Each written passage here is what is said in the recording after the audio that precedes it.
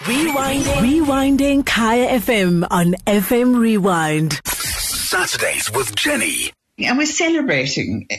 When I say celebrating, we are marking Women's Month, and you're going to hear it on Kaya FM throughout the month as we try to resolve some of the huge problems we have regarding violence against women and children, and also celebrating the work that women themselves are doing to try and sort out this massive problem. It is a problem that, as we know, it's an epidemic, and of course one wants to make a difference. And so my very, very first interview for Women's Month is with Professor Anusuya Chinsamy, and she is a vertebrate paleontologist with the expertise in developments in the study of the microstructure, I'm going to take a deep breath, of fossil teeth and bones of extinct and current vertebrates. But we're also celebrating her election as president of BirdLife South Africa.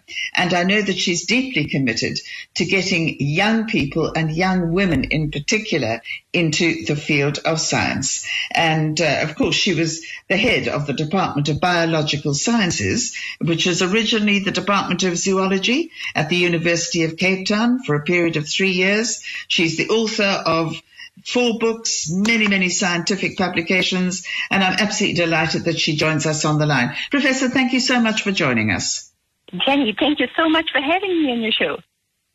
Well, it's such a pleasure. And my very first question to you, because I was doing a little bit of work on some of the work that you are doing, and I just came across this one, and it is dated 2009. Pathological bone tissue in a turkey vulture and a non-avian dinosaur. So help me. Just help me. Oh, you start off with a difficult one, hey? Well, certainly it will be my pleasure to explain to you what that study was about. So as you know, and maybe I'll explain to the listeners, I'm a paleontologist and I'm very interested in reconstructing the biology of extinct animals. And some of the extinct animals that I work on are dinosaurs. And dinosaurs, some of you may know, are the closest relatives of birds. And so if we want to understand the biology of dinosaurs, we have to look at birds. So a lot of my work involves looking and studying modern birds and trying to make inferences about the biology of dinosaurs. So I was actually, that particular specimen that I was working on then, the turkey vulture, was one that I had actually got from a veterinary hospital where we knew for sure that this bird was infected and was ill. And when the bird died, I actually obtained the bones and looked at its bone tissues. And I found this very, very unusual tissue. So normally, long bones are like cylinders. They have a narrow bone wall and they're long and slim. But this bone actually had outgrowths from the surface of the bone. So perpendicular from the bone surface, there were these radiating structures, bone structures. And I just put that aside. And then a couple of years later, I actually came across a dinosaur bone with exactly the same feature. Oh, my word. Yeah. And so we knew what caused the disease in the bird, and I then reasoned that this must be the same kind of pathology that is affecting the dinosaur. And so that paper basically compared the pathology in the turkey vulture, and because we found exactly the same feature in the dinosaur, we were able to say that the dinosaur probably was also affected by this particular virus, and that it was caused by a disease called osteopetrosis. Isn't that cool? Oh, my word. No. I mean, it is so seriously cool. And I mean, am I right that the majority, because I love paleontology, that the majority of dinosaurs with feathers have been found in China as opposed to Africa? Yes, that is 100% correct. So in 1996, I think it was, 1996, the first discovery of feathered dinosaurs was made. And until then, people all thought dinosaurs had reptilian scaly skin like crocodiles. But when this find was made, it clearly showed that there were this feather-like structures all along the body of the dinosaur. And that was the first find. It was in a dinosaur called Sinosauropteryx. And thereafter, there's a whole host of dinosaurs. Now we know almost all the very derived dinosaurs actually have these feathers on them. And the feathers actually, it's not just one type of feather, there's several different kinds of feathers. So the first feather that was discovered is what is called a proto-feather. And later on, we get more derived dinosaurs where the feathers are exactly like modern birds. In fact, I don't know if you read perhaps that I was one of the people that described a four-winged dinosaur. I don't know if you ever knew that there were four-winged dinosaurs. But it was quite incredible because normally, we have birds and we have dinosaurs close to birds that have just two wings, a pair of wings. But in the fossil record, there is a side branch in the evolution of dinosaurs where dinosaurs have four wings. And I was involved in the description of one of these four-winged dinosaurs, and it's really quite incredible. There's only 7 species known. And these feathers in the dinosaur are exactly like modern bird feathers. But why they had a second pair of wings and how they used the second pair of wings, we still don't understand. And I have colleagues in the U.S. who are currently trying to figure that out. But there's so much of new information coming out of these fossil localities in China. And the finds that we're having there are just incredible because it's not just the bone, it's the soft tissue that is also preserved. Oh, my word. So for the Afropolitans listening to this, I mean, dinosaurs, somebody once said to me, I can't remember, it was some conversation I had with Lee Berger or somebody like that. And we were talking about, and I said, it is so difficult to understand how a dinosaur like Tyrannosaurus Rex can end up as a chicken. And he laughed and he said, well, you just look at the skeleton and when you see the skeleton of a chicken, you will see that it is possible. So try and explain that to all of us who are listening, Professor. Okay, let's see if I can do it.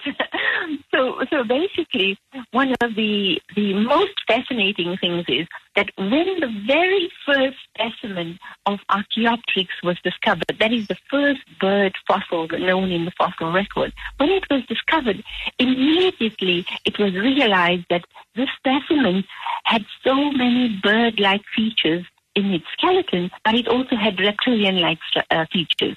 And so people understood that this is the kind of morph animal between a dinosaur and a bird.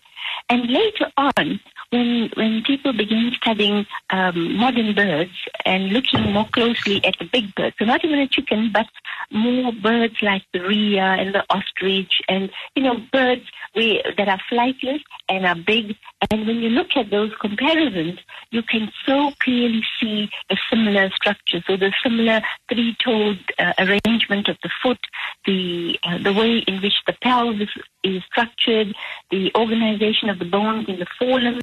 So even though a T-Rex might have very short arms, the organization of the bones is very similar to what you can get in a chicken. And in a bird, let me go one step back and say that when we look at a T-Rex, it's of course a giant, but in the evolution, in the lineage towards birds, we see a gradual decrease in body size. We see a lightening of the skeleton. We see more fusion of the bony elements. So, in the hand, for example, you get a severe reduction in the number of digits. You get fusion of the wrist bones. And all of that, actually, you can track in different, more derived dinosaurs as we get closer and closer to birds. And I should tell you that in some of the very derived dinosaurs, what we call the many reptoran dinosaurs, they are so similar to modern birds that it's just a minor difference between them and modern birds. So, the anatomical structures are just fabulous to witness. So in effect, if we're eating a chicken, or if we're eating a guinea fowl, or if we are eating a turkey, we are in effect eating the descendants of dinosaurs. Exactly. So definitely today there is absolutely consensus that dinosaurs are the ancestors of birds. In fact, today the right phrase is to say that birds are dinosaurs and everything that is not a bird is a non-avian dinosaur. So we can refer to a T-Rex as a non-avian dinosaur. Okay. All right. So, I mean, this is just so exciting. So I can understand why you want to, rule the world, because it affects us. And that little turkey vulture, we now know that this has come straight, the lineage can be traced straight down to that particular turkey vulture. Well, not directly to the lineage of the turkey vulture, but we know that the ancestry is among the dinosaurs. So we can certainly understand the origin of birds and how birds originated. And what is also very interesting is that the more we study dinosaurs, the more similarities we are seeing with them and birds.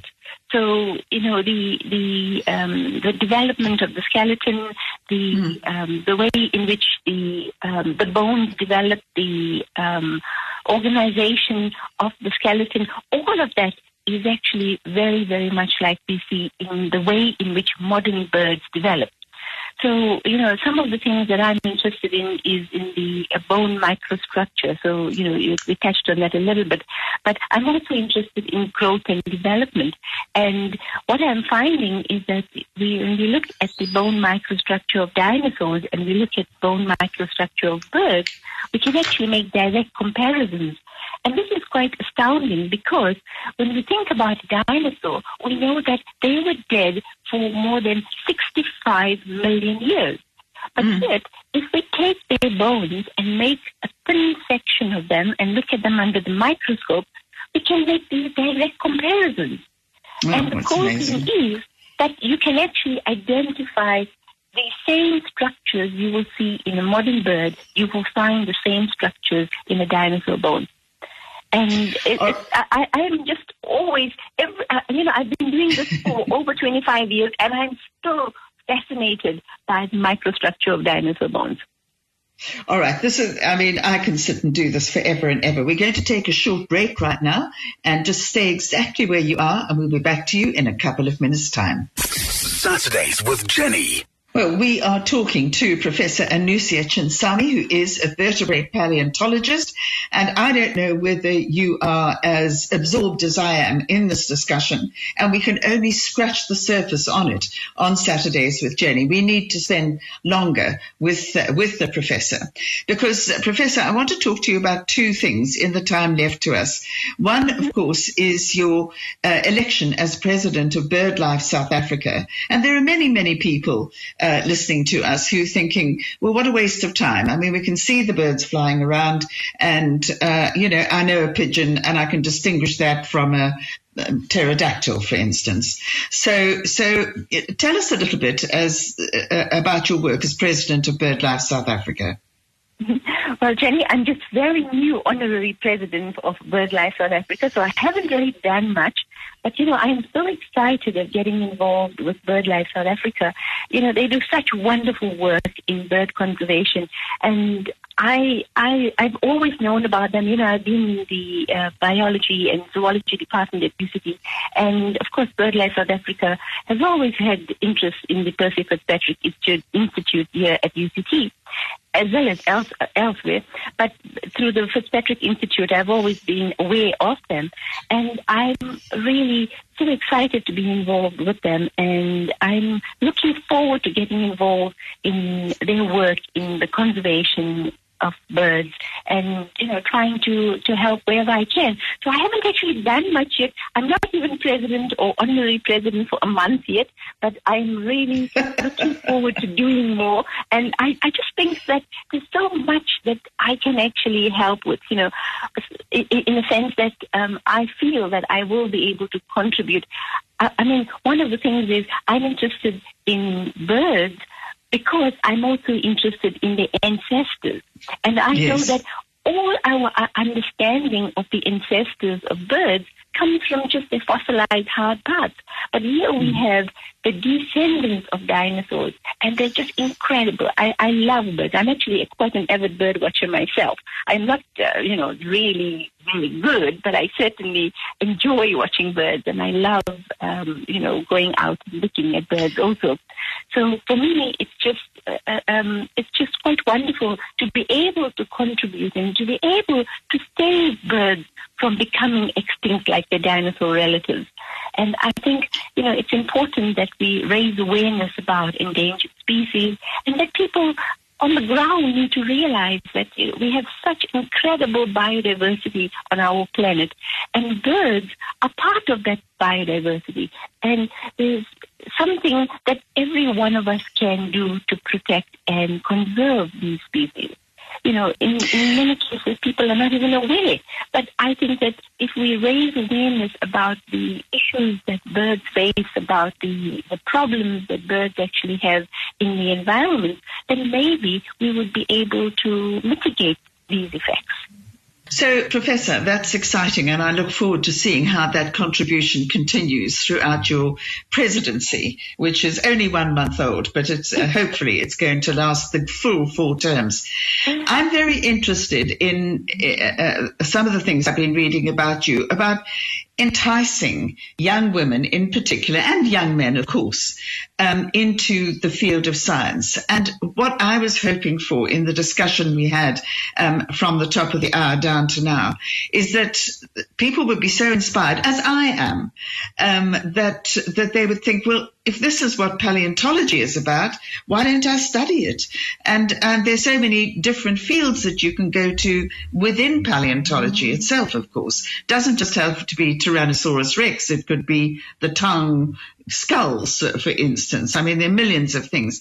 Try and persuade somebody who is young, who is now 17, 1 year left of school, and then is looking at their future. Why would they go into science? Why would, for instance, they go into paleontology? Well, I've always been committed to science promotion, and I've done a lot of work in science engagement and science communication, because I grew up in South Africa, and I only came into science by quite an accident. I didn't have a plan. I didn't know what I wanted to do, but what I did have was curiosity. And I think that's what is the driving force behind anyone wanting to go into science. You have to be interested, you have to be curious, and you have to be wanting to know how do things happen, why do things happen. And that curiosity is what drives the people into science and continues to keep people in science. And I often say that, if a person is interested in asking these questions about why and what and how, these are the very basis of science. And that investigative nature is what leads people into science.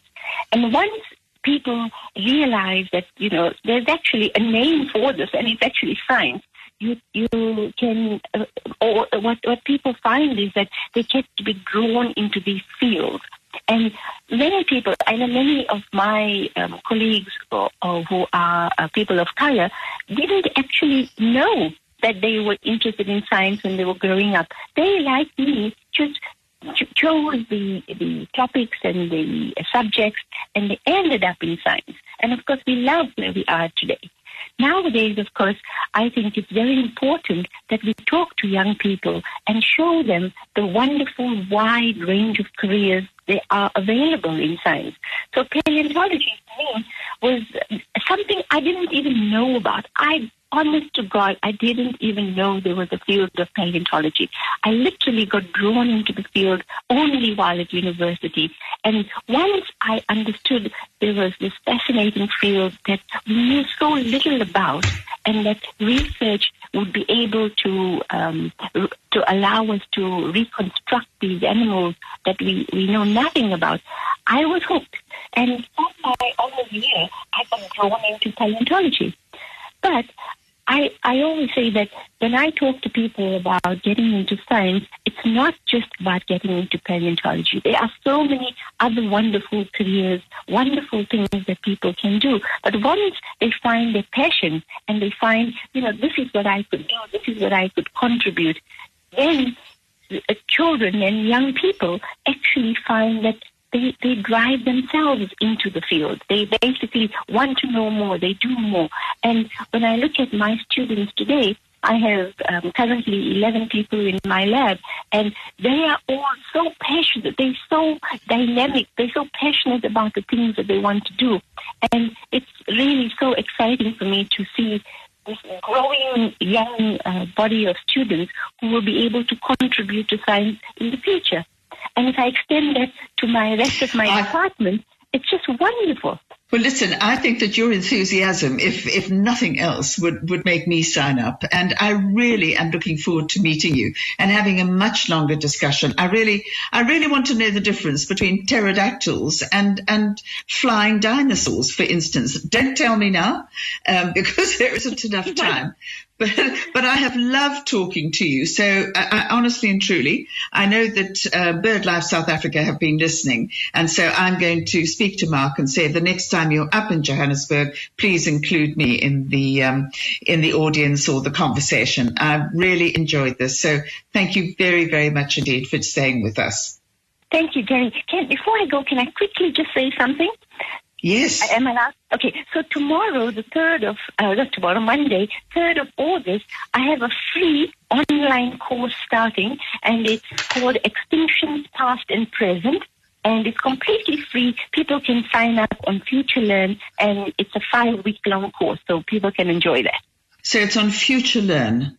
Yeah, futurelearn.com, and it's called Extinctions Past and Present. Well, I might just do that myself. So thank you very much indeed. Absolutely lovely. And I look forward to meeting you. So thank you so much. That's Anusuya Chinsamy-Turan. And what a treat that has been. Saturdays with Jenny, 9 to 11 a.m. on Kaya FM 95.9. Rewinding Kaya FM on FM Rewind. Visit kayafm.co.za for more.